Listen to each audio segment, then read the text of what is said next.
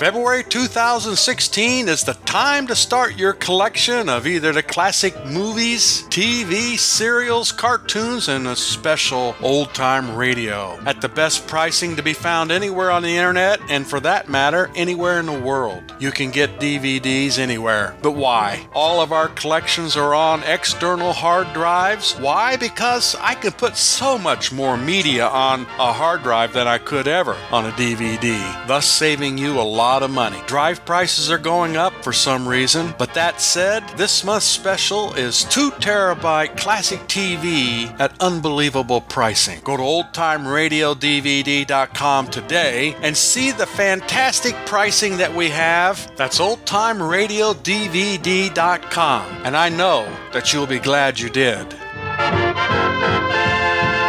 Now on Radio 4, it's time for Saturday Night Theatre.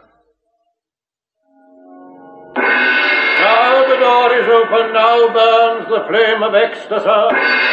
Come with me, your father, into the oneness of the Spirit. Let go your hold on earth. Ecstasy is yours. Now you, our chosen vessel, must drink of the flaming cup. I am one, and I am all. I give you the wine of ecstasy, and may it bring you joy in body and in soul.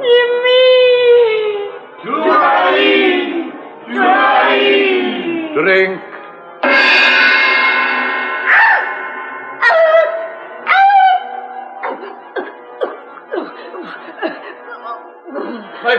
My friends, our beloved sister is now in ecstasy. She's not. I've just touched her. She's dead. Cara Queen is dead.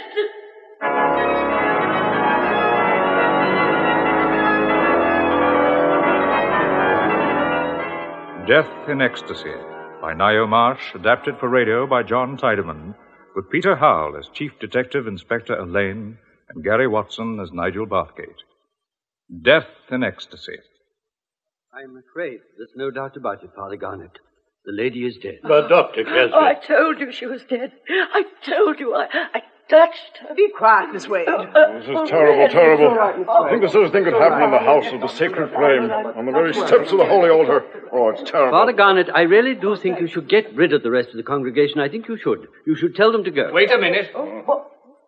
What? I'd just like to ask you, Doctor, whether this lady died naturally. Well, I've only had time to establish the fact of death. As to its cause... But have you any doubt as to the cause of death? What do you mean, and who are you, anyway? I just happened to be in the congregation now. But how? This is a private sect. There is a guard on the door. He has strict orders not to admit strangers. Let's just say the guard lowered his guard and I slipped in out of the rain. Monstrous. Look, I'm sorry to be here and I'm sorry to interfere, but I'd just like to say that if there's any suspicion of unnatural death, then I believe no one Unnatural death? Where'd you get that idea? Well, I'd say the manner of the lady's death. The mouth, the eyes. I may be wrong, but if there's any doubt, then I don't think any of the principal participants, that's to say, all of you in the vestry here, the 6, Initiates, we were 7. Yes, the 6 of you, and the 2 young, Oh, if you mean Lionel and me, we're acolytes. We help Father Garnet. Yes. Yes, well, all of you, and Father Garnet, of course. I think you should stay. I think you're right. But, Doctor... No, I'm afraid I must agree with this young man. But, Doctor... You can dismiss those out there. The door guard keeps a list of those attending, and should there be any need for witnesses... Witnesses? Not allowed to leave? Unnatural causes? What is all this? Morris, be quiet. No, I won't, Jane. That woman had no business to be here. She had no right to the cup. She was evil. I know, Father Garnet, I know. Shut up, Pringle. Remember where you are. We know Cara was unhappy and unpopular, but really, Mr. Pringle, there's only a curtain dividing us from those in the temple over there. We don't want them to hear us, do we? We can soon remedy that. Come, Lionel. Yes, Father. Claude. Yes, Father. Draw the curtain, support me to the pulpit. We will bless and dismiss the flock. Excuse me whilst I return to my people. Yes, Father. Now lead the way. Yes, Father. Oh, isn't he marvelous? Well, Doctor, what is it? Poison? It looks like it, I'm afraid. Death was instantaneous. We must inform the police. Is there a telephone? Yes, there's one through there in Father Garnet's rooms. His rooms? Yes, he lives here, behind the altar. Then shall I make the call? I happen to know a man at the yard. It might be easier. Yes, by all means, but slip out quietly. We don't want to alarm anyone any further. Right you are, Doctor. Will he be all right, Doctor? I'm so worried about him. Who? Oh, my Father Garnet, of course. The shock, the strain, this awful thing. I'm sure he'll never be himself again. And so, my people, I ask you to believe that the choice, the rushing powers of endless space, has fallen on our beloved sister in ecstasy, Cara Quain. Meditate upon the word, Ulita. Strengthen your soul to the power of the word. Oh, hello. Could I have a word with Chief Detective Inspector Allain, please? Speaking. Oh, it's you. You're in, then? Of course. It's Nigel Bathgate speaking. I know. What's the matter? Well, I'm speaking from the House of the Sacred Flame in Knocklatcher's Row, not far from my flat. My division, yes. A woman died here about 10 minutes ago. I think you better come. It's all very suspicious. Are you trying to say it's murder? How should I know? Why didn't you ring the yard? Well, I thought you preferred the personal touch. And you thought I wouldn't be so disapproving of you writing the thing up for one of your beastly newspapers. How did you guess? All right, I'll be round in a few moments. Oh, and Bathgate? Yes? Keep calm. I'm calm enough. But you should see the converted on the other side of that door. They're a pretty rum lot, I can tell you. And Bathgate? Yes? Keep your ears open, there's a good fellow. Goodbye. Goodbye. Keep your ears open. Cheek. He's kept the congregation quiet. He's kept us quiet. What are we to believe of our precious father? What are you talking Oh, you about? know well enough, Mrs. Candor. You'd have taken Cara's place if you could have. It's not his fault, it's yours. Now, Morris, No, Janie, I will say it. It's all such a farce. But whatever's behind it, I know it's retribution. I know.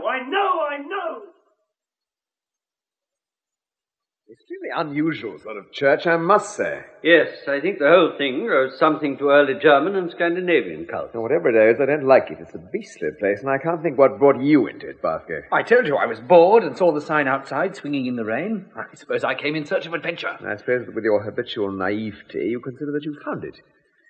Ah, Inspector Fox, I take it you've got all the details of the immediate witnesses? Yes, sir. And the doorkeeper was good enough to provide a list of those in the congregation. Good. And you've asked these how many? 9 people, sir. You've asked them to wait? Yes, sir. In the vestry, if that's what they call it here. They're a rum crowd, sir. They'd need to be to get involved in a place like this. Is it murder?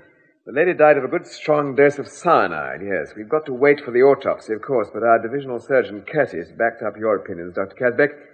He also agrees that you did all you could under the circumstances. I would have tried artificial respiration and so on, but she was dead before I got to her. Only took a matter of seconds. The first thing I noticed was the characteristic odor. That chalice thing stinks of it. Bailey's going over it for fingerprints, so it's not much help if they all handled it. Oh, yes, they passed it round all right.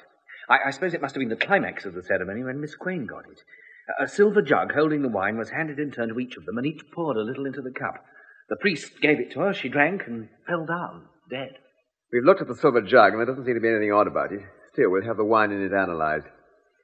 But let's get a clear picture of the routine. As I understand it, Miss Quain was the chosen vessel, and she stood in the middle while the others knelt round her. Garnett gave the cup to one of the acolytes. Yes, Claude. Then this Claude person passed his hand over the cup, and up jumped a flame. A drop of methylated spirits, perhaps. I suppose so. Then the cup was passed from hand to hand by the kneeling circle of 6, and each took the jug from pretty boy Claude and poured some wine into the cup. Yes, the idea is that the initiates all symbolize some sort of deity. So the cup went round the circle, and when it got to the last person, what happened? He handed it back to the priest. Oh, it was a man, was it? Yes, Mr. Ogden, the American gentleman. And then the priest, Garnett, handed the cup to Miss Quain, and she drank it. Yes, she drank it, poor thing. I suppose there's no chance that Miss Quain herself could have dropped anything into the cup. Oh, no, I'm sure of it. She held the cup by the stem with both hands. It looked so odd that I remember it distinctly. Yes, Mr. Bathgate's quite right. Tell me, how is a man like you connected with all this, Dr. Casbeck? Well, I'm not a member of the sect or anything. I'm just an onlooker, if you like. Garnett's doctrines amused and intrigued me. So did the man himself. Okay. You'll be subpoenaed for the inquest, of course. Of course. Well, it looks like being an interesting case, Inspector. Yes, but I don't like the look of it, I must confess. But then we policemen are always supposed to say that, aren't we? Yes, and you always do. Good night, Dr. Casbeck. There's a constable on duty at the door, but he's been told to let you out. Good. Well, good night, Mr. Bathgate, and thank you for your sensible assistance. Think nothing of it, Doctor. All part of the job. Good night, Inspector. What about me? Will your tame constable at the door let me go? If you want to. Oh, but you don't want to, do you? No. Then stay. You can take notes, but no releasing the story until I give you the go-ahead. Okay. What next? What do you think? We recapitulate? Later. We interview the witnesses. Precisely. You've got the list, Fox? Yes, sir, it is. Uh-huh. I know we're in a place of worship, Fox, but let the first be first. Father Garnet? I prefer to call him Mr. Garnet. Yes, Fox, bring in the priest. Let's see if he's got anything to confess. Pretty good, sir. What are your impressions, Bartgate, of the names on this list? That'll be telling. Well, then tell. Well, you know what I think about the two acolytes, Lionel and Claude. You see from Fox's notes that Lionel is a dancer in a West End show and Claude is a ladies' hairdresser. It's very much in character. They also share the same address. Hothouse plants, the pair of them. Yes. Mrs. Candor. Not so candid as her name would suggest, not quite as grand as she liked to appear. Mr. Ogden seems like the original cliched American. A sort of middle-aged gentleman who beams from the advertising pages of transatlantic periodicals. A bit too good to be true, perhaps.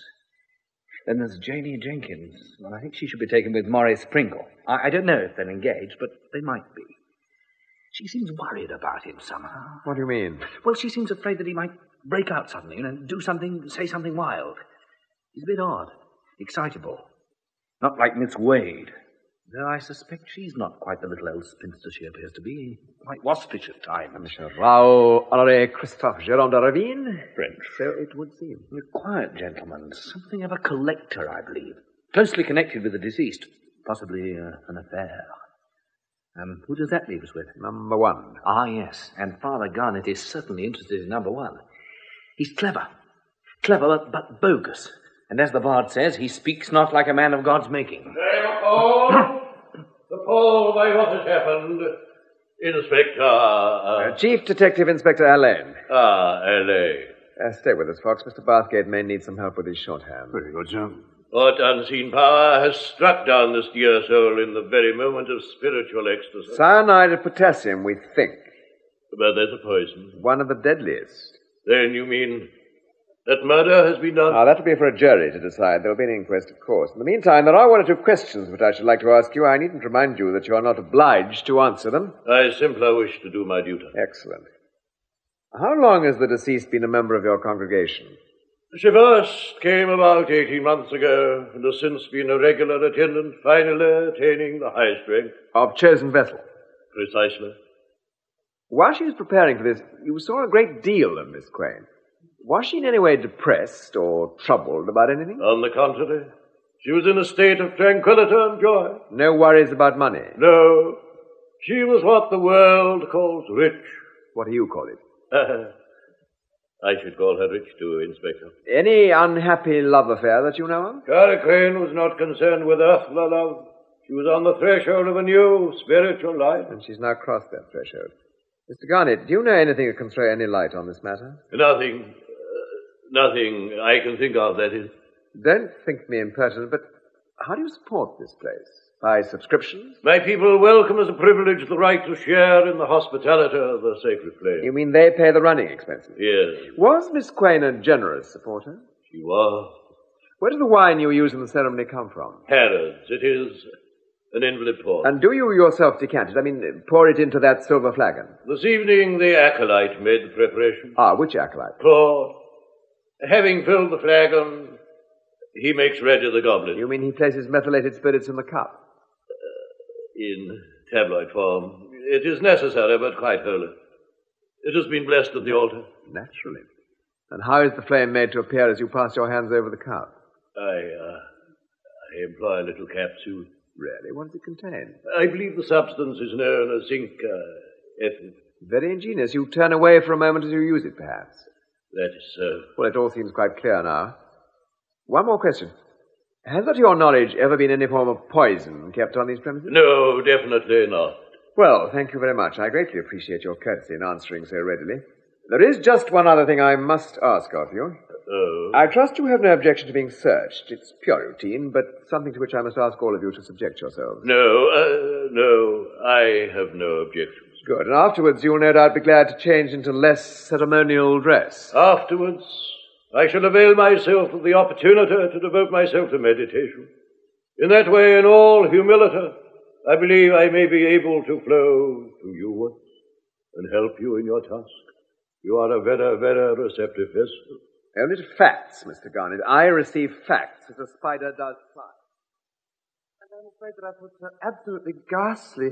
I just had to ask your nice officer if I could come on ahead of the others. What upset you, Mr. Wheatley? Oh, you can call me Claude. Lionel, I believe in using Christian names. Got so much more rapport. What upset you, Mr. Wheatley? Oh, that appalling old woman. Whom do you mean? Why, the Candor female. What did she say? She accused me. Of what? Of doing something to the wine. Of killing Cara. And did you? Of course not. Oh, Cara was a marvellous person. So simpatico. Not like that jealous old cat. Mrs. Candor? Oh, yes, she's jealous of everyone. Especially when Father Garnet takes the slightest notice of anybody else. She hated Cara. Because she and Mr. Garnet saw so much of each other during the last month? Oh, before that even. Uh-huh. You were serving the wine tonight? Yes. When you got it from Mr. Garnet's room, was it uncorked? Oh, no, it's always a fresh bottle. And apart from the methylated tablet, you didn't put anything into the goblet? No. And the flagon, when you decanted it, did you put anything else in the wine? Well, I didn't put any poison in it, if that's what you're hinting. What else did you put in? Oh, just something from a little bottle Father Garnet keeps in his cupboard. It has a ceremonial significance. It's always done. Have you any idea what it is? No, I've no idea. I see. Did you notice Miss Quain at all when she took the cup? Oh, my God, yes. It was appalling. You see, I thought she was in blessed ecstasy. Well, I mean, she was, up to the time she took the cup. But then, she gave a gasp, made a horrible face, dropped the cup and fell down with a terrible sort of jerking. Oh, it made me feel quite sick. Your friend Claude Wheatley's already been made sick just by telling the story. Oh, Claude's always so sensitive. Now tell me, Mr. Smith. Lionel, Claude and I always believe in using Christian names. It's got so much more rapport. Tell me, Mr. Smith, did you notice any unusual sort of smell when the wine had been poured? Smell? Unusual smell. Well, I wouldn't, would I? You see, I'm sensing. What? Swinging my sensor. Don't you think our incense is rather divine, Inspector? Father Garnet gets it specially from India. It's sweet. Almond blossom. Almond. Damn. Don't you like it? Very nice. Very useful. Well, thank you, Mr. Smith. I think your friend Claude is waiting for you, so after you've been searched, you can take him home. Search? Yes, by the constable over there. Oh, tall young one? Yes. Do you mind? No, of course not. I don't mind. I don't in the least mind telling you what I think. I think Cara's death was a judgment. A judgment, Mrs. Candor? But what had she done to deserve such a terrible punishment? Cara was a very passionate sort of woman. I know that Father Garnet is above all that kind of thing, but, well, in my opinion, Cara was a dreadfully oversexed. She was a very beautiful woman, I believe. Well, I could never see it. Monsieur de Ravine went silly over her, but then you know what these foreigners are like.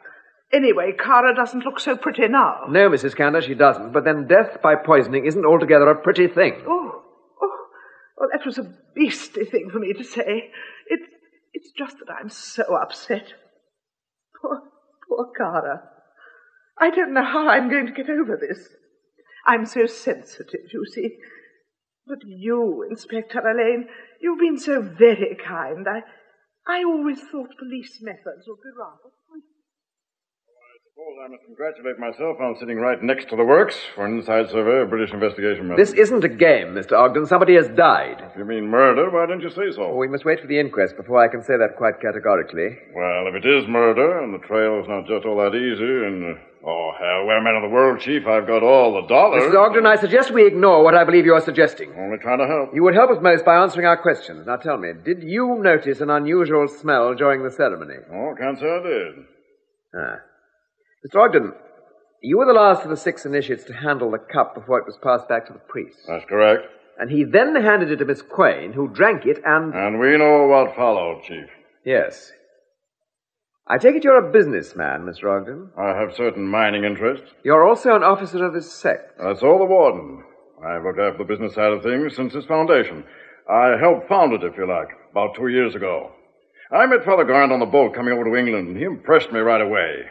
By the time we reached Southampton, we'd mapped out a scheme for this church, and within 6 months we were drawing congregations of about 300 souls. And the money, the financial support, where did that come from? Well, I dipped in $5,000, I'm proud to say, and the father pulled in the rest with his high-voltage oratory. But who were the really big subscribers? Well, De Ravine checked in on a pretty high level, but Dagmar Candor and poor Cara came out tops with £1,000 each. They seemed somehow ambitious to carry off the generosity stakes. But Cara took a long leap ahead last month. Oh, how's that? She deposited 5,000 sterling in bearer bonds in the safe back there beyond the altar. Yeah, they had to wait there until $5,000 is raised among the rest of us, and then it's to form a building fund for a new church. Very generous of her. He was a very generous and very lovely person. I understand that Monsieur de Ravine thought so too. Oh, he was crazy about her, crazy. Yet I gather the initiates were supposed to be a cut above mere earthly love. Yes, well, I guess de Ravine is not altogether cast off the shackles of the body, but get this. Cara was not interested. No, sir. It was the inner mysteries of the spirit that her soul was yearning after. The inner mysteries. All this talk about the inner mysteries of the spirit and so on must sound pretty bogus to you, Inspector. Just a trifle, Miss Jenkins, I must confess. But there is something in it, you know. At least I thought so. Thought? Now I'm not so sure. Because of what's just happened? No. Oh, all this has shown us up in a pretty unattractive light, of course, but it's just... Well, just I've got my doubts about it. In fact, have had my doubts for some time. How long have you been coming here? About 6 months. Morris first brought me. Mr. Pringle? Yes, we're engaged, you see. Morris was so keen on it. He could talk of nothing else. He's awfully highly strung and, well, sort of vulnerable, so I thought... You thought you'd keep an eye on him, Miss Jenkins? Mm. I'd like you to tell me something that mightn't be easy to answer. Oh? Before I arrived, I gathered Mr. Pringle said that Mr. Garnett was keeping everyone quiet, that Mrs. Candler would gladly have taken Miss Quain's place, and that he, your fiancé, knew something which he had to tell. Now, what did he mean by all that? I don't know what you're talking about. Mr. Bathgate heard him, and the others claim to have heard him as well. Whatever he meant, it has nothing to do with this dreadful thing. I'm sure of it. You can't say that, Miss Jenkins. Whatever was in that cup poisoned an innocent woman. Now, you must surely see that the interrelationship of all of you is vitally important. There's only one person who can say what has no bearing on the case. A guilty person, you mean? I do. If one exists. All I can say is that Morris hero worshipped Father Garnett. The father seemed to have some sort of hold over him, a hold over his imagination. Well, some of the women, Cara and Mrs. Candor, for instance, seemed so blatantly doting that Morris became suspicious that something rather worldly was going on in the background. He meant that Mrs. Candler was jealous of Miss Quain and that Garnett had kept it quiet. Yes, but don't think he meant that Mrs. Candor was so jealous that she... Oh, please don't think that. I shall keep an open mind, Miss Jenkins, I promise you. After you've been searched, you'll be free to go. We'll call a taxi for you, if you like. No, I'd rather wait until you've seen Morris, if you don't mind, Inspector. You'll tell him I'm waiting for him, won't you? He'll only worry otherwise. And your fiancée said you're not to worry, Mr. Pringle. She'll wait for you. Poor Janie. Mr. Pringle, what do you mean by retribution? What do you mean? You said earlier that Miss Quain's death was retribution. You also said that Mr. Garnett was keeping something quiet and that you knew something which you would tell to the world. That's my affair. I refuse to answer. Very good. Fox, Sir? will you tell Miss Jenkins that Mr. Pringle doesn't wish to make a statement at the moment, and there's no need for her to wait, and see that she gets that taxi? Very good, What sir. do you mean? I'm taking her home. I'm afraid I shall have to ask you to stay a little longer, Mr. Pringle. Officials! You win. Well, forget about the taxi, Fox. Very good, sir. Do you know anything about psychology, Mr. Pringle? Why? What are your views on crowd psychology, for instance? What do you think happens when people come under the sway of, shall we say, a magnetic preacher? What happens to them? They become his slaves. Would you describe this congregation as Mr. Garnett's slaves? If you must know, yes. Yes. You say that very strongly. Of course I do. Oh, for heaven's sake, Inspector, you're a detective, aren't you? You must have noticed. Look at my eyes. Yes, I had noticed, but I wanted you to tell me yourself that you were in the habit of taking drugs. Is this Mr. Garnett's doing? No. I mean, somebody gets them for him. He gave me a special cigarette, quite mild, really. He said it helped to make one receptive. No doubt. And it does. Only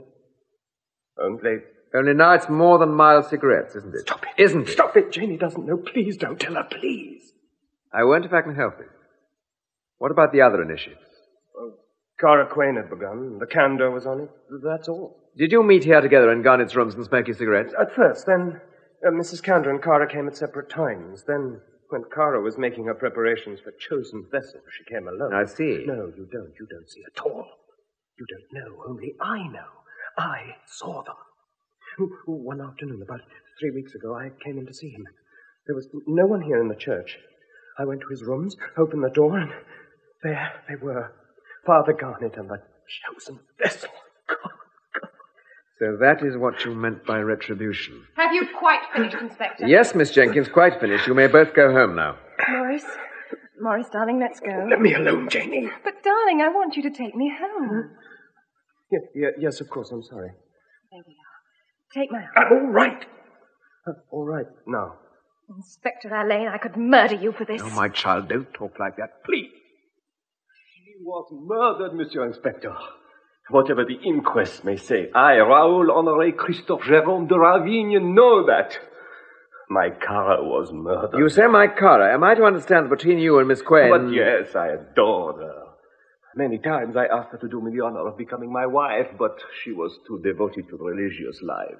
She was indifferent towards me. You are religious yourself, though, otherwise you wouldn't be here. True. This church, its ceremonial, it intrigued me. Besides, I find one must have a faith. It is not in my temperament to be an atheist. When did you first attend services here? 2 years ago. I was one of the first to come here. I even gave a subscription to help the needs of the church. Oh, not a large amount. I'm not a rich man, you understand. Oh, I collect this and that, objets d'art, paintings, what my small resources permit. I envy you. Tell me, did Miss Quain have no relations in England? There must be someone. No, nobody. Cara was an orphan. She was educated on the continent. In fact, it was in France that I first met her, at the house of some friends. And it was I who introduced her to the ceremonies here. So, apart from her household, there is no one you can think of with whom we should get in touch? Well, there is a notary. Her solicitor? Yes. No, his name. It was Rats. Rat something. Ah, Bon! That is it. Rat is Bon. You know him? I know of him, certainly. As to the disposition of her estate, Mr. de Ravine, have you any idea as to how Miss Quain intended leaving things? We did not talk of these matters. Though I do know this church will be a beneficiary, apart from the £5,000 in bonds already reposed in the safe here. Cara told me once that she had altered her will for that purpose. It was then I heard of this Monsieur Ratisbon. Look, Mr. de Ravine, you said earlier that you were convinced that Miss Quain had been murdered. Yes. But there is another possibility, an unlikely one, I confess. Suicide? Ah, no, impossible. Why should dear Cara wish to die? She was beautiful, happy, in the prime of her life, and she was loved. And she was not poor. As you say, she was not. No, Inspector, rich people are not always to be envied. And Cara was rich. Of course, she was generous too, very generous, but she was not popular. And why was she not popular, do you think? Well, I think there was a certain amount of jealousy. On whose part? If I give you names, you might get suspicious and think all sorts of things. Jealousy is not invariably followed by homicide, Miss Quain. Precisely, that's just what I've been saying. Mrs. Candour tells me that Miss Quain didn't have a very striking personality. Oh, that's not true, and it's very naughty of Dagmar to speak like that. It's not as though Father Garnet gave her any encouragement. He's too noble and too pure even to guess. To guess what, Miss Quain? Oh, no, To guess what? Well, I don't believe what they say. Dagmar Candour is very wicked to speak the way she does. Where was Mrs. Candour kneeling when you passed the cup to each other during the ceremony? She was first, and she passed the chalice to Monsieur de Ravine. Was there anything unusual in the way she handled the cup? No, not really. She poured in rather a lot of wine and was a little bit careless. Yes. She left a trickle on the rim. I noticed because Monsieur wiped it away with a spotless pocket handkerchief. He passed the cup to you, and you... I passed it to Mr. Pringle. I almost had to hold it for him. He was shaking so much. Janie was next to him, and she simply had to take it from him, or you'd have dropped it. Then Miss Jenkins passed the cup to Mr. Ogden, and he returned it to the priest. Yes, and he gave it to Cara, who drank the wine. She was in ecstasy. For a moment, I thought she was going to dance. Dance? Oh, yes, it's happened before, you know. Oh. Well, I don't think I need to keep you any longer, Miss Wade. There's just one other thing I must ask you. Yes? That's if you would mind being searched. I'm afraid it's necessary. Oh, then I can go. Naturally. Good. You see, Inspector, I've had something on my mind all evening. Oh? I can't remember whether or not I turned the electric heater off at home. Could be very dangerous. Well, you will soon find out, Miss Wade. Yes. But, good night, Inspector. And thank you for being so very, very courteous. Good night, Miss Wade. Good night. Phew. As you say, Bathgate. Phew. Well, that's the lot. A most unsavory case. Murder most foul. And this one is most foul. Excuse me, sir. Yes, what is it, Fox? I think Bailey has found what you were looking for. None of the personal searches revealed anything. Where was it? Up in the chancel. It had been ground into the carpet by someone's heel. Let's see. It's in this little box. Ah, yes. Yes, that's it, sure enough. Well done, Brer Fox. What is it? Cigarette paper. Doubled over and gummed into a tiny tube. But it's red. Is it drenched in someone's lifeblood? Been dyed with red ink, I should think. It smells, it's wet, it's a clue. It's definitely a clue. If it's wet, do you mean it's only just been dipped in red ink? Oh, wait a bit. Watch our little bud unfolding. It's wet with wine. Full marks for fully flowering. You mean the murderer dropped the paper into the cup? Just that. Purposely? Well, if he wanted to murder somebody, it is unlikely that he would have done it accidentally. Yes. Not so difficult as it sounds. The murderer drops the paper in and the powder falls out. A bit risky, sir. I mean, the paper would float. Any of the others could see it floating.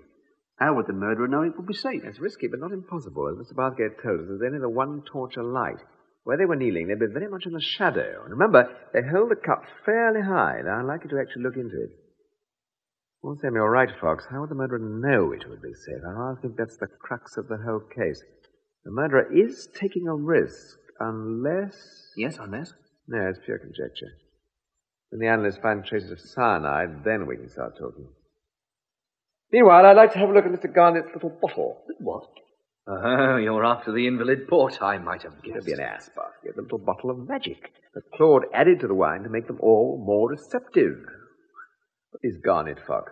Oh, he returned to his little dwelling behind the altar, as he called it. He said he wished to meditate. Well, he'll have a nasty jolt when we suddenly appear to him. Hallelujah. Glory, glory. Hallelujah. Glory. Quiet, Bathgate. Glory. What's the matter with him? Garnet, he was as sober as a judge a moment ago. Now he's tight as a law. What did he do to it? You have exceeded your duty, Chief. Exceeded your duty. Never mind. Can't we say Bo and get together now? Bo? Yeah, that's the way Ogden talks when he talks. Oh, yes, Mr. Garnet? Let's get together, River. The beautiful, beautiful river. I ran a revivalist joint down in Michigan. Oh, way, way back. It was swell. Was Mr. Ogden with you in Michigan? Him, he thinks I'm the sandfly's goddess. He is saturated in holy simplicity. When did you meet Mr. Ogden? Crossing Atlantic. He's all right. Saturated in simplicity. So it would appear. Listen, Chief, you got me all wrong. I never do the thing little Kara is likely. No, sir. This state, anything's likely. Be quiet. Sir. Look, if we get together, I'll talk. What with? The stuff that speaks to all languages. What's it worth for you to lay off this office? What's it worth to you? Well, it's your squeak. You're bluffing. You haven't got 2 pennies to rub together. I got stacks of it. Stacks of it. So you say. So I say, and what I say, so I say. If you don't believe me, here are the keys. Look for yourself. Thanks, I will. And where do I look? Look on the box and desk. There's another to that. The safe. Safe's best. Safe is. Safe. He's out for the count. What did you do? Aha. No, sir. You doped the gentleman. Not I. He's merely tight. Filled with the spirit. His own spirit. But he's only drunk 1 glass of brandy whilst we've been here. I saw him pour it. He was perfectly all right when we came in. This. And what's that? A little bottle of magic that Master Claude doctored the wine with. And what is it? Proof spirit. Overproof is like enough. Pure alcohol? Something of the sort. Have to be analysed. Of course, it seems to work, though. Garnet just turned away, and I slipped into his drink, which fortunately he knocked back at 1 gulp. Hence the instant effect. Why, you beastly old Borgia. Stop talking, Bathgate. Can't you see I'm detecting? What's out at the back, Fox? Just Garnet's bedroom and the usual offices. And the back door? Well, that's a bit odd. Before you Mickey Finn the father there, he said it was always locked. Invariable was the word he used. Well, sir, it was open. Funny. Very funny. Now, you go through the wastepaper basket and the ashtrays and grate and so on. I'll tackle the desk with these keys Garnet so kindly provided. What would you like me to do? Why don't you lug the guts into the neighbour room? What, put this old fraud to bed? That's it. You can manage, can you? Fox and I have work on hand. Very well. Fireman's lift for you, you horrid heavy old man. From his fair and unpolluted breast may violet spring. Pinks and roses, more like. The bedroom's like a whore's boudoir. We wouldn't know, would we, Fox? You don't want me to undress the unpleasant old blob, do you? No, just cover him up and leave him out to breathe. Ah, now this is interesting. Found something? Possibly. 2 torn bits of paper in the grate. Badly charred. Writing in green pencil. Block capitals. Pretty hard to decipher. Say, have I missed something? Do I smell a clue? Sir, this is to warn blank, blank, blank with Mrs. C.A. Mrs. Candor. It could equally well be Miss Cara. The middle bit of the Miss or Mrs. is torn. Ah, that's all there is on this fragment. The other bit's even less communicative. Put the bits away tenderly, Fox, and let's brood over it. What has the Chief Inspector found? Just letters. Juicy. Odious. From women? All of them. Oh. Any from the deceased, sir? Quite a few. They're all a mixture of mystical gibberish and hysterical adulation. Look at this one. Pages of the stuff. Look. This must have been the one she sent with the bonds that Ogden mentioned. With this you will find a parcel. It contains the bonds I spoke of, £5,000. Oh, hateful to speak of money, but... Well spoken, Fox. The bonds. Ogden said they should be in the safe, so let us see. Bank book. Check from Mr. Ogden, £20. How he gets the money out of the gentleman beats me. Extraordinary, isn't it? But he does. Ah, this brown paper package looks more like it. To the Reverend Father Jasper Garnett in Miss Quain's hand. Well, aren't you going to open it? Of course. Good heavens. Well? I wish Mr. Garnett were not so sound asleep. Why? I should like him to have a look at this. Cripes! But it's all cut-up bits of newspaper. Yes, it is. So you've got the motive. Possibly. Garnett has pinched the bonds. Ah, don't jump to conclusions. Somebody's pinched them. We'd better get fingerprints on this lot, Fox. Very good, sir. Can I have copy on all this? It'll be front-page stuff. I'm eyewitness to a murder. All right, it's your story, but no mention of the bearer bonds, and I'd like to see the rest of it before you send it in.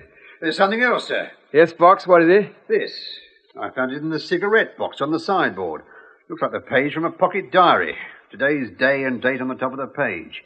But see what's written on it. Must see you. Terrible discovery after service tonight. Written in pencils. Miss Quain's handwriting, that's certain. Fox, did you notice whether there was a small diary among the deceased's effects? Yes, sir. In her handbag. Let's have a look at it, then. Yes, sir.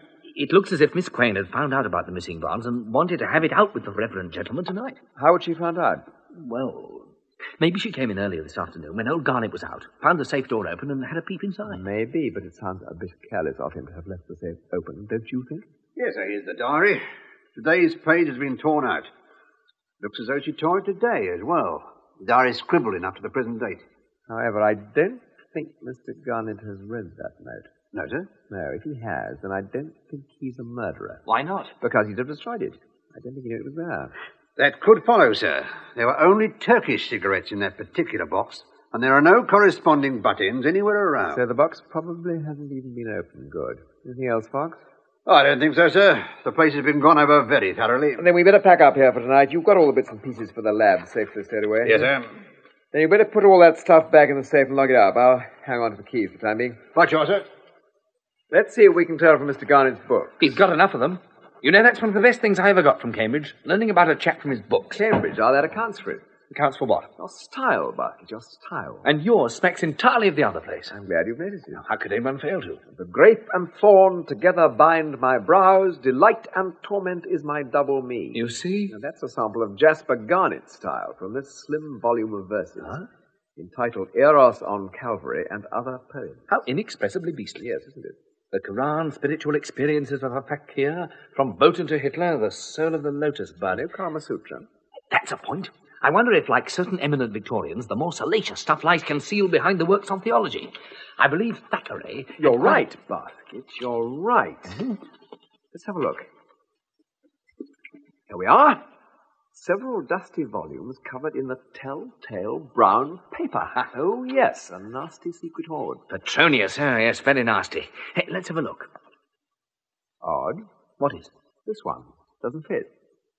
Abley's Curiosities of Chemistry, published New York, 1865, by Gassop and Huntman. Let me see. There. But do that again, Barkett. Do what again? Close the book and let it just fall open as you did then. Very well. There. You see? The same page, damn it. But I don't... But look at the heading. A simple but little-known method of making sodium cyanide. You see that, Fox? I heard, sir. Seems a bit of a coincidence, doesn't it, sir? I wonder if coincidence is quite the right word. Hey, you must listen to this. It says here that you can make sodium cyanide from wool and washing soda by heating them up in a retort or something. It goes on... It is perhaps a fortunate circumstance that this simple recipe is not generally known. The tyro is advised to avoid the experiment as it is attended by a certain amount of danger. So deadly is the poison thus produced. Quadirat demonstrandum, I'd have thought. Well, don't leap to any conclusions now, Bathgate. Well, I hope to find these books. I suggested Even the theory. so, it doesn't give you the right to conjecture. Well, you do it all the time. Only when I forget myself. Facts are what count. Oh. And to return to facts, Fox. Sir? Can you see anything odd about these books? Well... The chemical book has a newer brown paper cover than the others have. Yeah? And the others are stained. And they smell, too. Can't quite place the smell, though it's definitely familiar. Take the cover off Curiosities. No stain on the red binding either. Well, there we are. You better have this gone over for fingerprints too, Fox. But, Alain, this is the most important thing we've found so far. I mean, if the pathologist definitely finds cyanide, and if Garnet has this book... I know. Extraordinarily careless of him to leave it there, don't you think? I mean, he could surely have hidden his recipe book better than that. And the same thing goes for the note. But you said he never found that. Well, if that's so, why do you think it necessary to kill her? Well, Miss Queen may have rung up or something. She may, but wouldn't she have mentioned it in her note if she had? Possibly. Look, Bathgate, they all had the opportunity to commit the murder. But some had a better opportunity than others. For instance, Garnet. And they could all have had a motive. Yes, that's true. Jealousy, passion, religious mania. Oh, come on, it's bedtime. You're even leading me into conjecture. What do we do about him, sir? About who? The sleeping parson. We leave him. Oh, we can't. Don't worry, I'll be back tomorrow. I can't wait to see him open the surprise packet in the safe. Nor can I. I can, can't I? What? See him open it. If you're on your own, very good and very quiet. What time? Well, I don't particularly want to confront him when he's suffering from the remorseful hangover I'm bound to have given him. No, we'll start the day by going to Miss Quain's house. We? Naturally, I include you. Meet me at the Chateau Caine, demain matin, à bonne heure.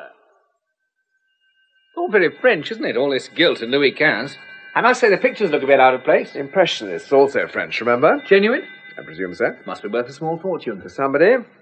Done any good sleuthing since I saw you last night? A few reports from the specialists, most of them blank. Just routine stuff. I'm told it's the routine stuff that pays off in the end. Then they've told you true, Bathgate. They've told you true. What about here? Well, it's a large establishment, as you see. The servants haven't come up with anything of interest. There's just the housekeeper and the chauffeur left. You mean you've actually been interviewing before I got here? Well, I said I'd start à bonne heure, and that means early. But what about clues? Surely there must be something. Nothing spectacular. A lot of letters from de Ravine. Letters of the heart. May I? No, you may not. You've seen quite enough already. Besides, there's only one that has any bearing on the case. Oh, yes. He warns her off her role as chosen vessel and implies that she is risking her life if she goes through with it. Does that imply that he'd take her life if she did carry on with the game? He doesn't say that. He asks her to destroy the letter and all the others he wrote, but she was a woman and, of course, didn't. Suspicious. Then there's the blotter on her desk. There's always the blotting pad. Don't be facetious. What you detectives will do when we all use ballpoints, I can't imagine. Did you hold it up to a mirror and read a full confession? Or was it in code? It was in French. A letter, several pages, smudged and unreadable. And an address. But of course you could read that. Actually, no. We could make out one or two words there, and by comparing these with Miss Quain's address book, we deduced that she'd written to a certain Comtesse de Bassac. Deduction? Oh, just elementary stuff, my dear Bathgate. And? That's it. Fox and his merry men are now going through the place with a fine-tooth comb. Oh, where is that woman? Who? The housekeeper. I kept her till last because they said she'd been in a state of shock as a result of her mistress's death. The old family retainer type, by all accounts. Yeah. This must be she. Now, look, Bartlett, you sit down in that wing chair over there. With a bit of luck, she won't see you. What? You don't want to alarm the lady unnecessarily. Well, really? Come in. Sir? Oh, I'm sorry about all this, but I'm afraid it's necessary. I quite understand. How are you feeling? Recovered, thank you. I put my trust in the Lord. Very wise. Oh, do sit down. Now, you are Miss Edith Hebborn, I'm right? Yes, sir. And how long have you been with Miss Quain? Nearly all her life. She was just 3 months old when I first took her. I became her nanny. And when she grew up? I became her housekeeper. Tell me about her childhood, her family. Her father, Colonel Quain, died in India before she was born. The mistress returned to England and died within a year. A tragic beginning. And a tragic end, sir. Yes. What happened to you and the baby? We went to France and stayed with the mistress's aunt. She died when Miss Cara was 17. And then? We went to live in Paris. Miss Cara liked it. She had friends there. And was Monsieur de Ravine one of these friends? He was. Did you think he is a suitable friendship? I did, until recently. Why did you change your opinion? It was after we came to London. Monsieur de Ravine came over soon afterwards. He said that London appealed to him, though we knew it was Miss Cara that did the appealing. And then he changed. How? It was that newfangled religion that did it. Religion. A lot of wicked claptrap. The House of the Sacred Flame. Sacred? Heathen humbug. It changed Miss Cara, too. Changed her whole nature. I'll never forgive him for introducing her to that place. Although I'm strictly chapel myself, I brought her up as a good Anglican. It's what her parents would have wished. Quite right of you, Nanny. Oh, I'm so sorry. Well, don't worry, sir. I've always been Nanny, ever since she could talk. I'm sure you have. You see, there was nothing I could do. I just had to stand by and watch her turn her back on the Lord and go down the way of damnation. And when she said she was to become a chosen leader, I almost wished she'd died when she was an innocent child. That's rather a hard thing to say, Nanny. Well, I feel hard when I think of my poor lamb cut off in the midst of her silly wickedness with heathen words on her lips. And the goings on there. She thought I didn't know, but I knew. I knew. How did you know? I heard things. When they came here, that Mrs. Cantor, she was the worst, but she doesn't come here anymore. Oh, why? She and the mistress had words about a month ago. Accusations about Mr. Garnet. Jealous, she was. Mr. Garnet himself? Him! Ha! He's a limb of Satan speaking from the heart of hell's hottest fire. Yes. What did Miss Quain do yesterday, before the ceremony? Well, the morning she spent in what was called meditation. Then she asked for the car at 2:00, and Wilson took her to the church. She was back by 3. She seemed very upset when she got home and went straight to her room.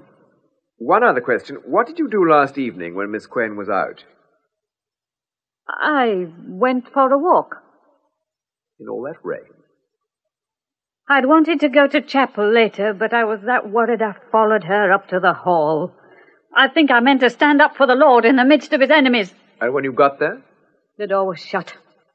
But I couldn't rest till I knew if she was actually going through with it. I walked round the block to the back of the building. There was a door. It was slightly open. So you walked in? Yes. I felt I had to. What did you see there? Them. Kneeling and chanting. Possessed they were. There were torches and pagan music. Worse than the followers of Baal, they were. Lost in darkness. I wanted to cry out. I wanted to, but I couldn't find my voice.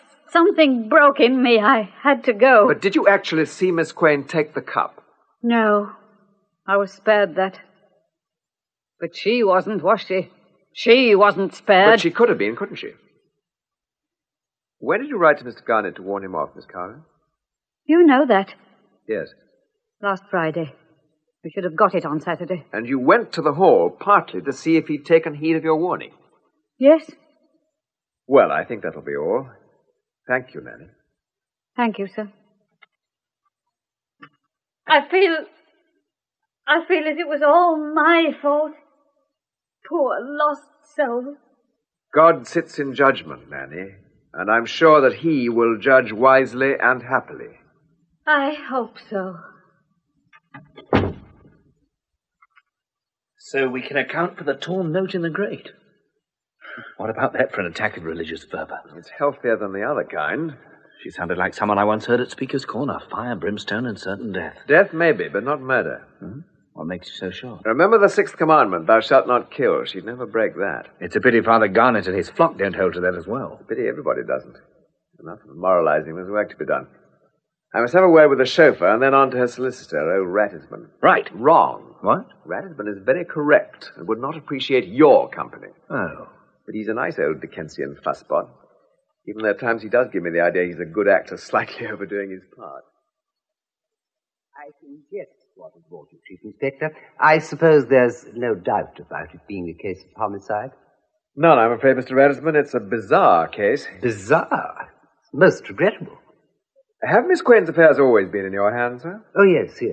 Colonel Quain, her father, old family clients. Charming fellow. And have you seen Miss Quain recently? 5 weeks ago tomorrow. In fact, she came in order to change the terms of her will. I imagined as much. Can you tell me anything about that? Anything relevant, that is? It's extremely distasteful to discuss clients' affairs. But in this case, necessary. Well, I concur. So I shall lay the whole matter before you. She informed me she wished to draw up a new will, but the terms she proposed astounded me. The previous will had been a very proper and sensible disposition of her considerable fortune. Several large sums to various charities, annuities to her servants, various legacies. The residuary legatee was a third cousin in France, a relation of her mother's, a boy whom she had never seen. It was all perfectly proper. And the new will? Oh, dear. This is really very painful. Well, she wished to increase the annuity to her former nanny. A house and its contents she wished to leave to Monsieur de Ravine. But then, there was a considerable legacy to Father Jasper Garnet, and the rest of her very considerable fortune, every penny of it, she would leave to the House of the Sacred Flame, making Father Garnet the sole trustee. Yes, Mr. Ratisbon, I appreciate your concern. I was horrified.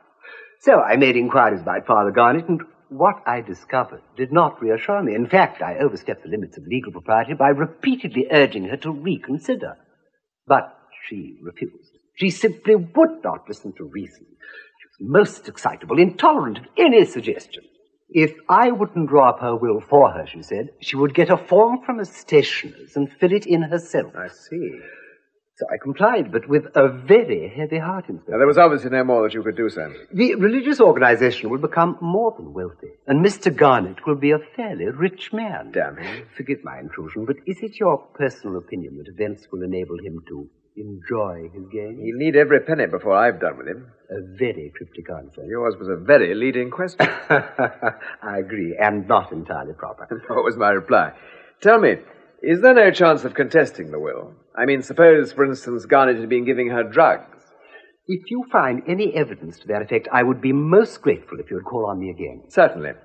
Well, I won't take up any more of your valuable time, and I myself have an appointment with Mr. Garnet and his initiates. The suspects in the case? I suppose you could call them that. Well, for the sake of my client, may I wish you luck. I hope you catch Father Garnet by the heels. At the moment, I'm rather more interested in catching the look on his face when he opens a certain package. Robbed!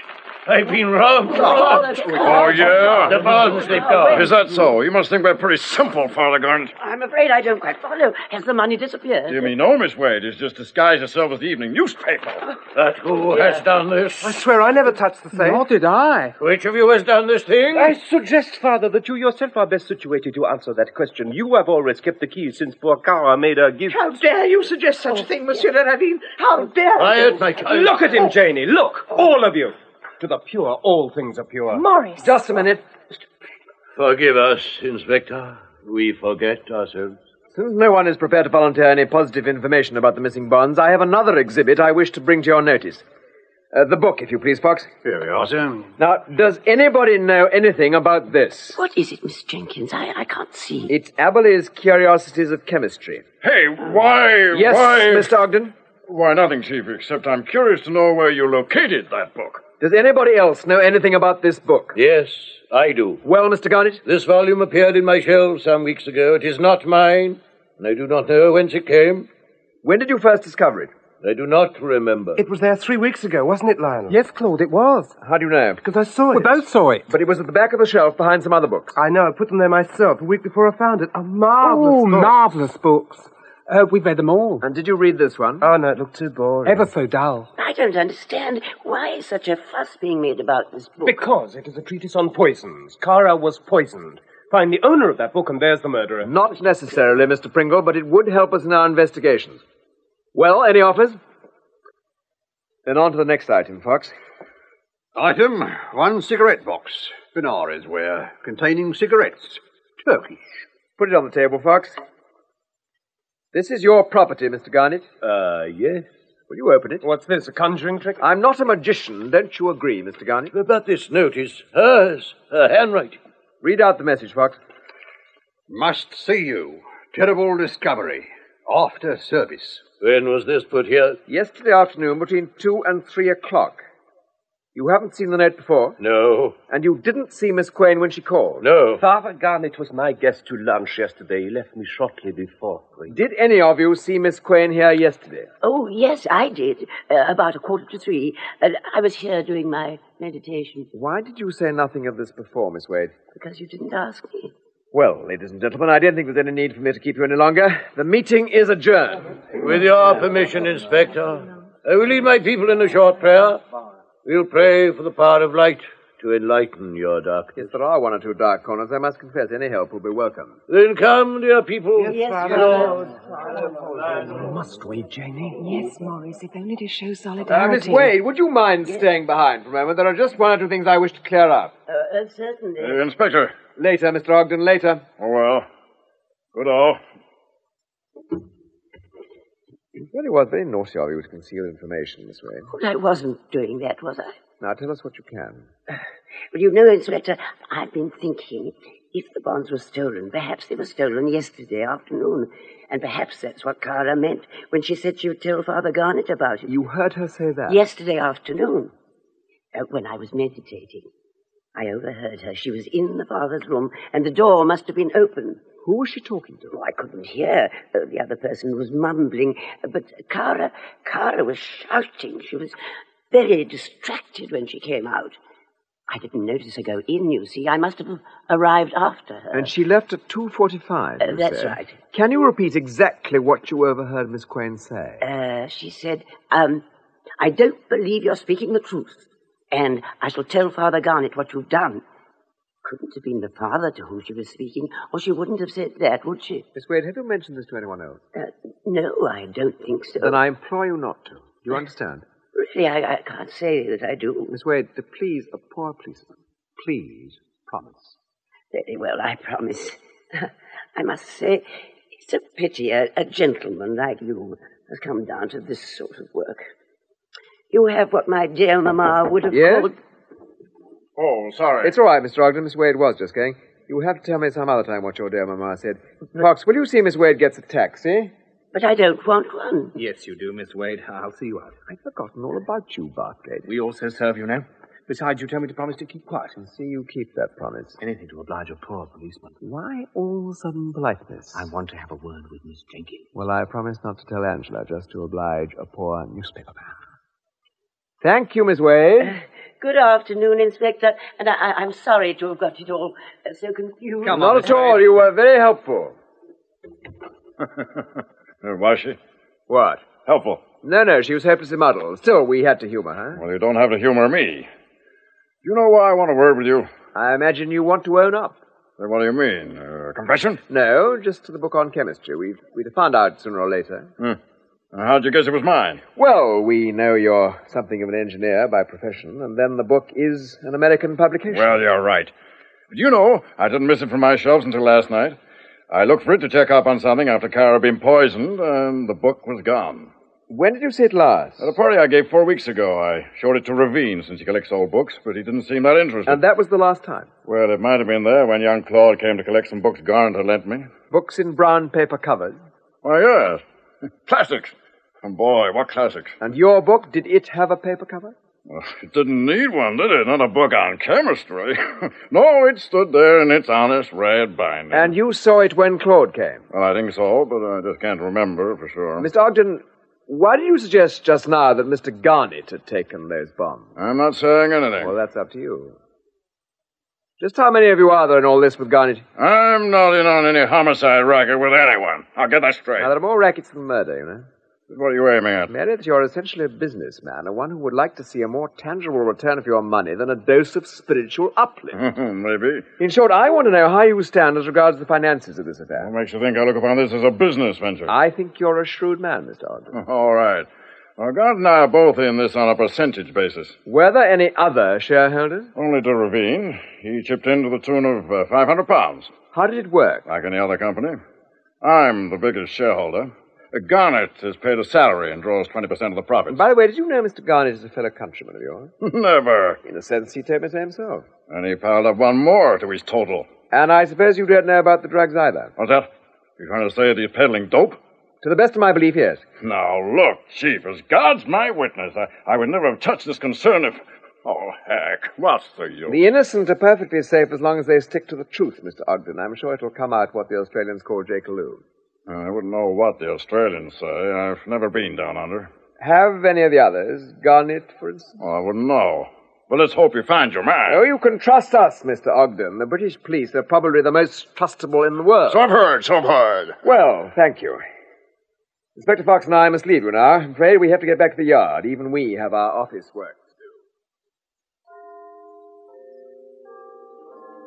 I'm afraid the in-trade got a bit overloaded in the last 24 hours, sir. Well, unload it then, Brer Fox. A long report from the fingerprint people. It all adds up to a blank. Then there's this letter from Mr. Ratisbon, the solicitor, sent round by special messenger. Had as much sealing wax on it as Magna Carta. Let's see. Would you believe it? Yes, sir, in this case, anything. Ratisbon writes that after we called, he opened his post and in it discovered a letter from Miss Quain enclosing a new will.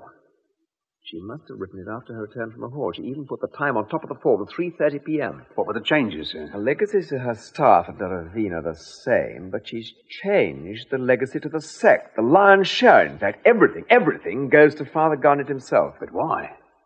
In her letter to Rathbone, she said she had made a terrible discovery, that Garnet was the victim of an unholy plot and that she would come round and explain. Which she never did. So it looks as if the interview Cara Quayne had that afternoon at 2:45 led directly to the alteration of her will.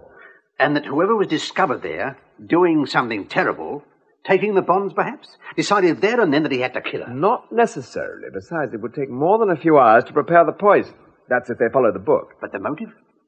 Oh, I think it was to keep Miss Quayne quiet, all right, but I think her death was premeditated. What other excitements in store? The report from the labs on the blotting paper on Miss Quayne's desk. And? They can't make it out. We wired at the contest to Barsac to see if she's kept that letter. I hope to God she has. And we wire New York to check on Ogden and Garnet, and we'll also wire Australia. Oh, why would that be, sir? Oh, just a hunch. Yeah. There's the analyst's report on the cigarettes found in Garnet's room. Oh? The Turkish ones on the top were innocent enough, but those underneath were all doped. So we've got him on that count at least. Shall we take Mr. Garnet? Oh, no, Fox. We'll let the bird flap his wings for a while. Who knows where he may yet lead us? Apart from a lot of divisional bump, the only other thing is the pathologist's report. Poisoning by sodium cyanide. As we thought. Look, Fox, have you got Mr. Aberley with you? Sir? The chemical recipe book. Oh, yes, sir. Here we are, sir. Now, how does Mrs. Beaton do it? Equal weight of wool and dry washing soda and iron filings. Cook red hot for 3 to 4 hours. Cool. Add water and boil for several more hours. And it goes on. Real Three Witches stuff. You really must want to kill someone very badly to go through all that. But it could be done without laboratory equipment. A good point, Fox. A house-to-house campaign is indicated. Mr. Bathgate shall help us do it. We'll make him work for the privileges we're allowing him.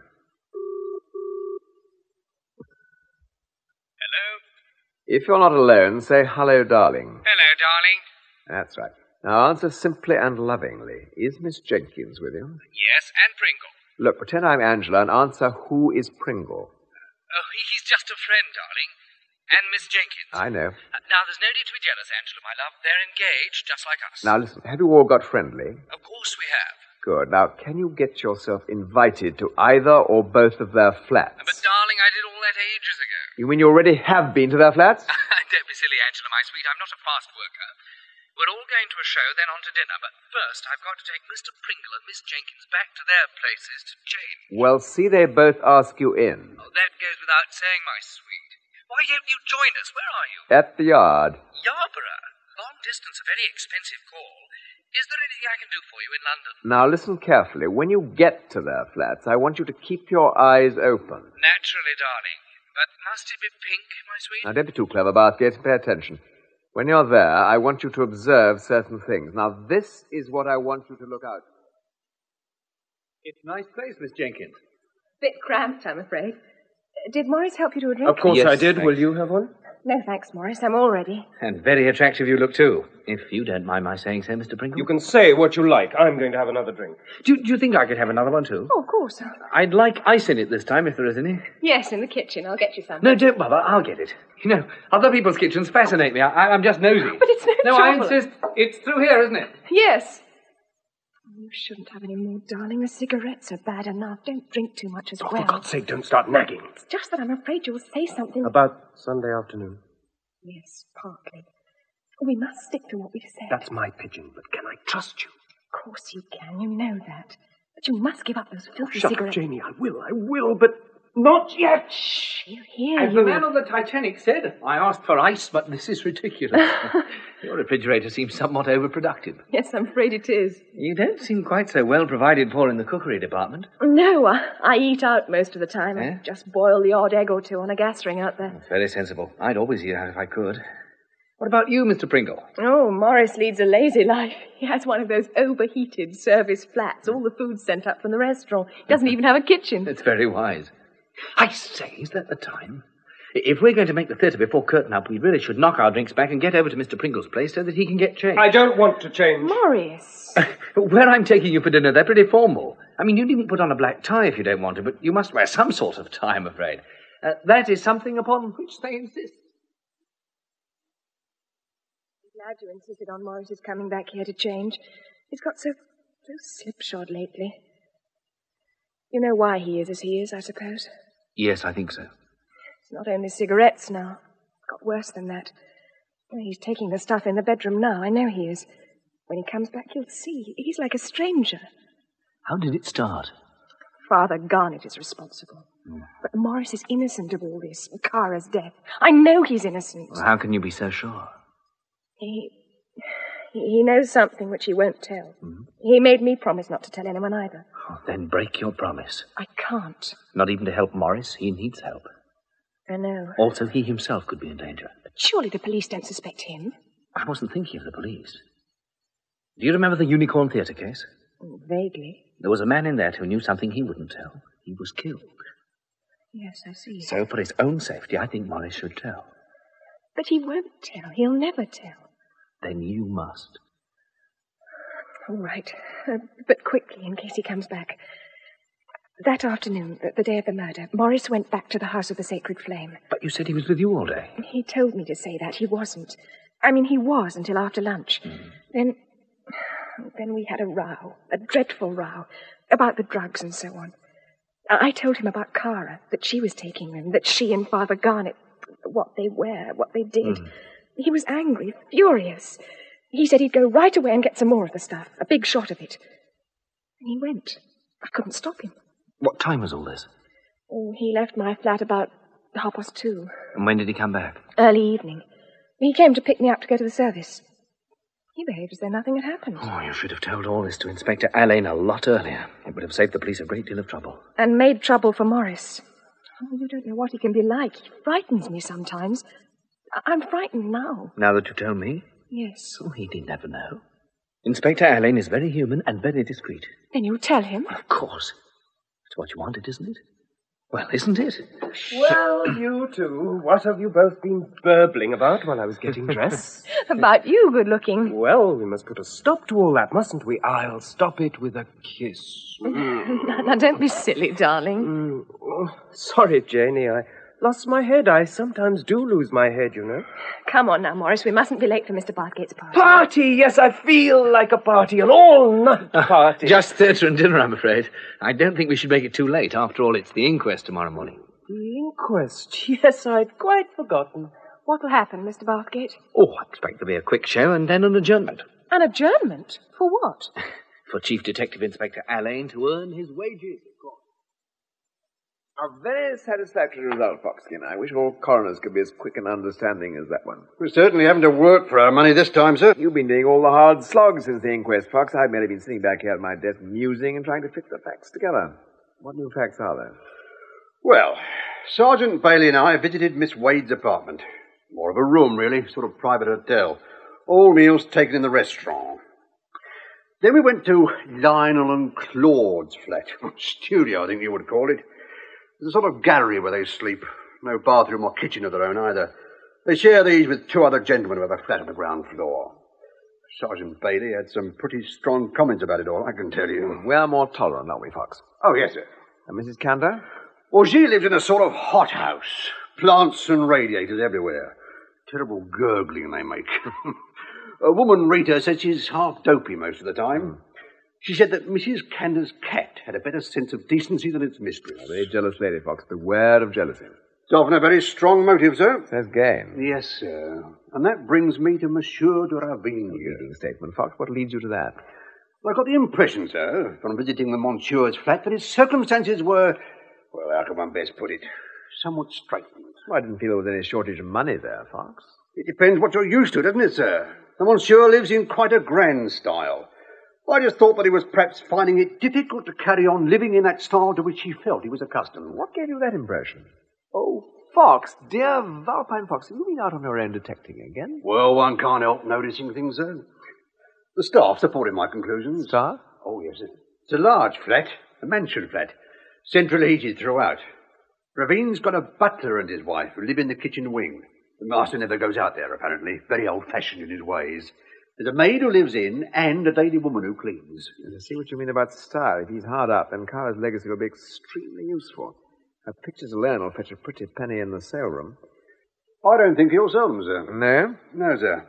He said he would keep them as a memento of his poor Cara. You saw him, then? Yes, sir. He, received me in his study. So he knew the terms of Miss Crane's will, that he was a principal beneficiary? Yes, but he was, I think, talking about the earlier will, not the one she wrote up that afternoon. Well, they're both the same from his point of view. What else did you learn? That Miss Crane's friend, the Countess de Barsac, is his sister. Oh. And that she's in a private hospital in the south of France and can't be disturbed. Yes, I know that, but my friends at the Charité are probably disturbing her at this very moment. I'm waiting for their telegram. He also remembered seeing the chemistry book that night at Ogden's party.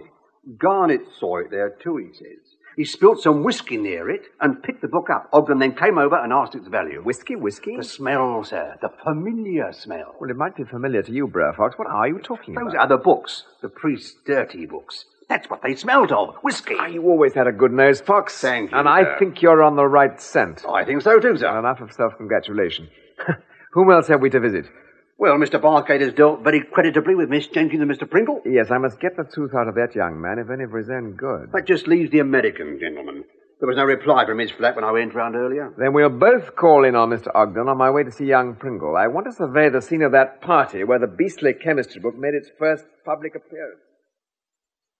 You gentlemen would like to wait in the sitting room until Mr. Ogden gets back. He shouldn't be long. Thank you, Miss... Elsie. Everyone calls me Elsie. I'm sure they do.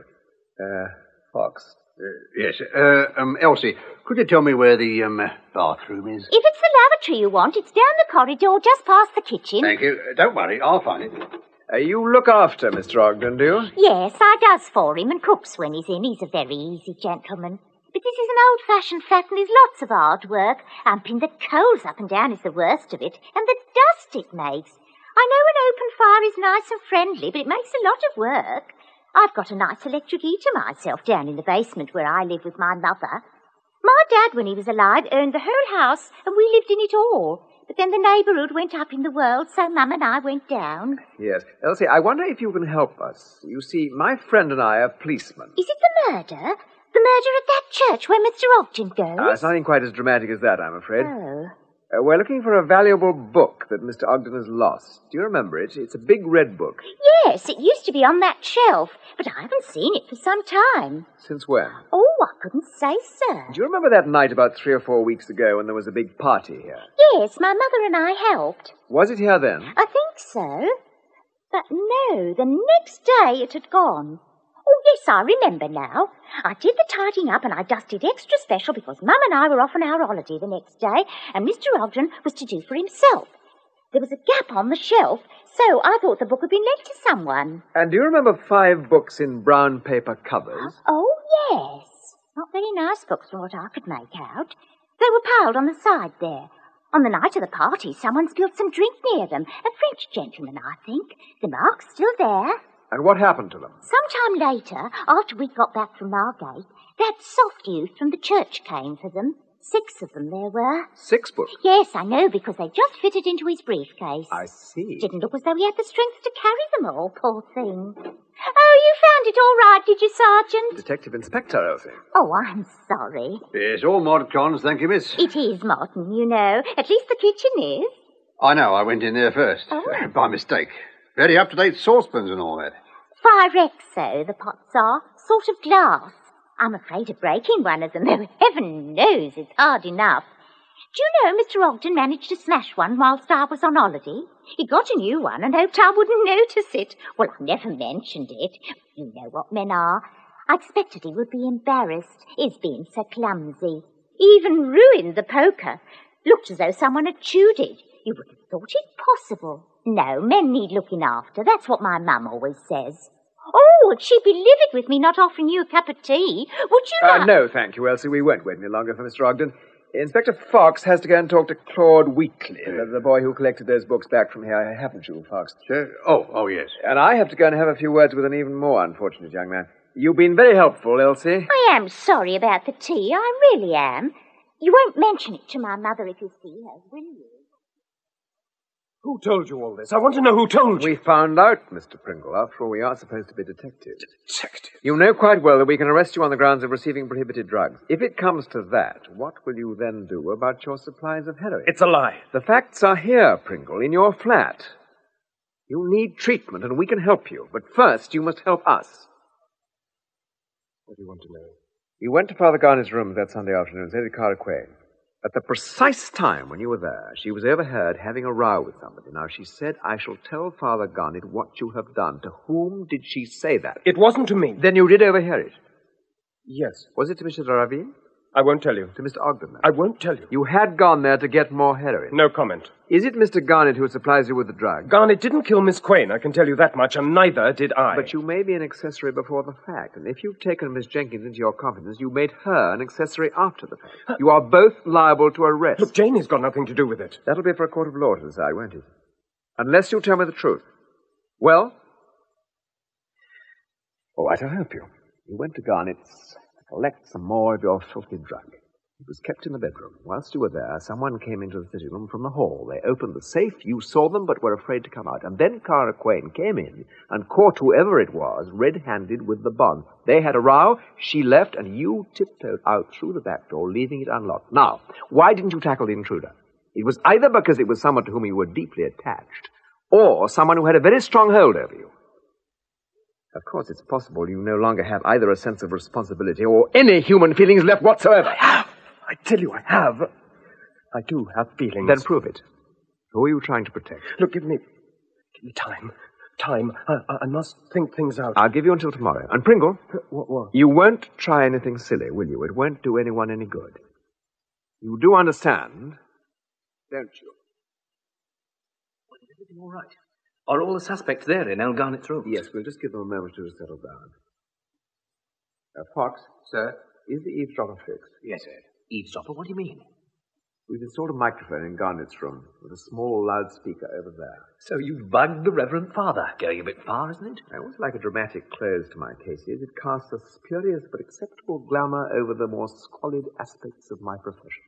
I must remember that. You wrote it about my solution of the O'Callaghan case, remember? Now, gentlemen, ladies. I think we should be quiet, sir. Be quiet, Bathgate. Voice of America, loud, clear, and too good to be true. Quiet, Bathgate!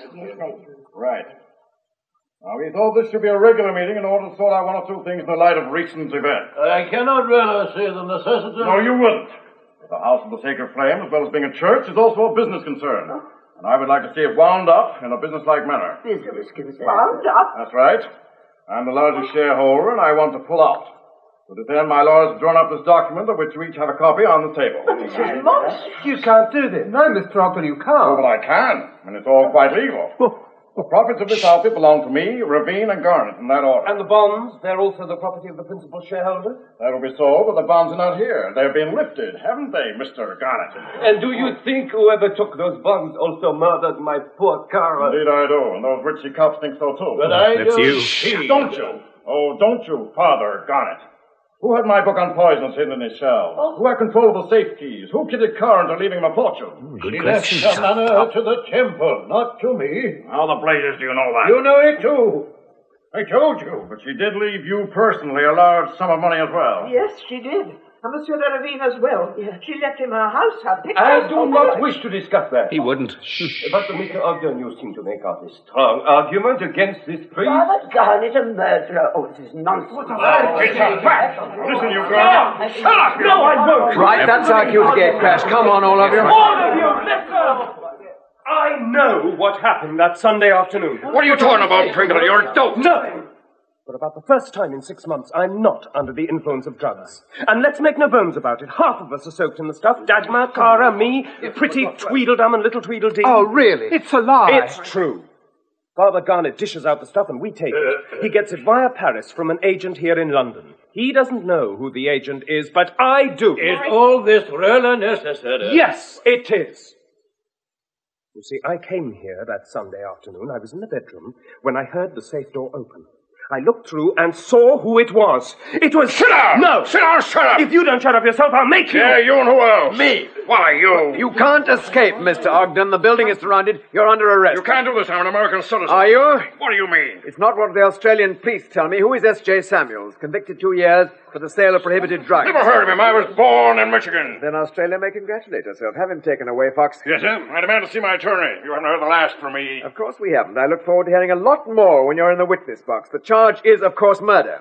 So much for your accusations against the innocent, Mr. Ogden. I wouldn't be too pleased with yourself if I were you, Garnet. You're under arrest, too. No. Quiet, my children, quiet. Why? The sale and distribution of prohibited drugs is also a serious charge, and that is precisely what we're charging you with, even though you may be an American citizen. This is a conspirator. This man, whom I have taken to my bosom, is a viper. Oh, can Now take them away, both of them. They make me sick. Come on, gentlemen. There's a nice black van waiting outside for the pharaoh. I'm sorry about the interruption, Mr. Pringle, but Mr. Ogden was carrying a gun, and we thought you ought to be allowed to finish your story. Oh, Morris. Let Mr. Pringle continue, Miss Jenkins. Well, Cara came in and asked Ogden what he was doing with the bonds from the safe. He didn't answer, but spoke quite calmly about the drugs. He said he owned the whole racket, and that if she did anything or said anything, he would stop the supplies. She was hooked, and he knew it. So was I. I was in the same boat, you see. If I told anyone, I wouldn't be able to get any supplies either. He had us both. He could have killed you, too. You've been very brave and very helpful. We'll see you get treatment. Thank you. Now, all of you. I think you should return to your homes. We'll be in touch, I'm afraid, as the court will need to call you as witnesses. In the meantime, I suggest that you put this place and all its associations right out of your minds. Oh, nonsense, officer. I shall continue to attend the ceremonies. I'm afraid there will be no ceremonies. No ceremonies. What shall I do? I'm sorry, Miss Wade. Now come along, Ernestine. I'll see you home. Oh, yes, Dagmar. Good night, officer. Now come along. Take my arm. Thank you, Inspector.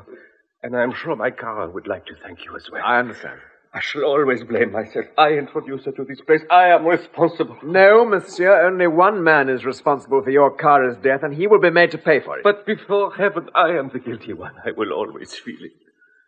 Good night. Morris and I will see you home, Raoul, won't we? Yes, darling.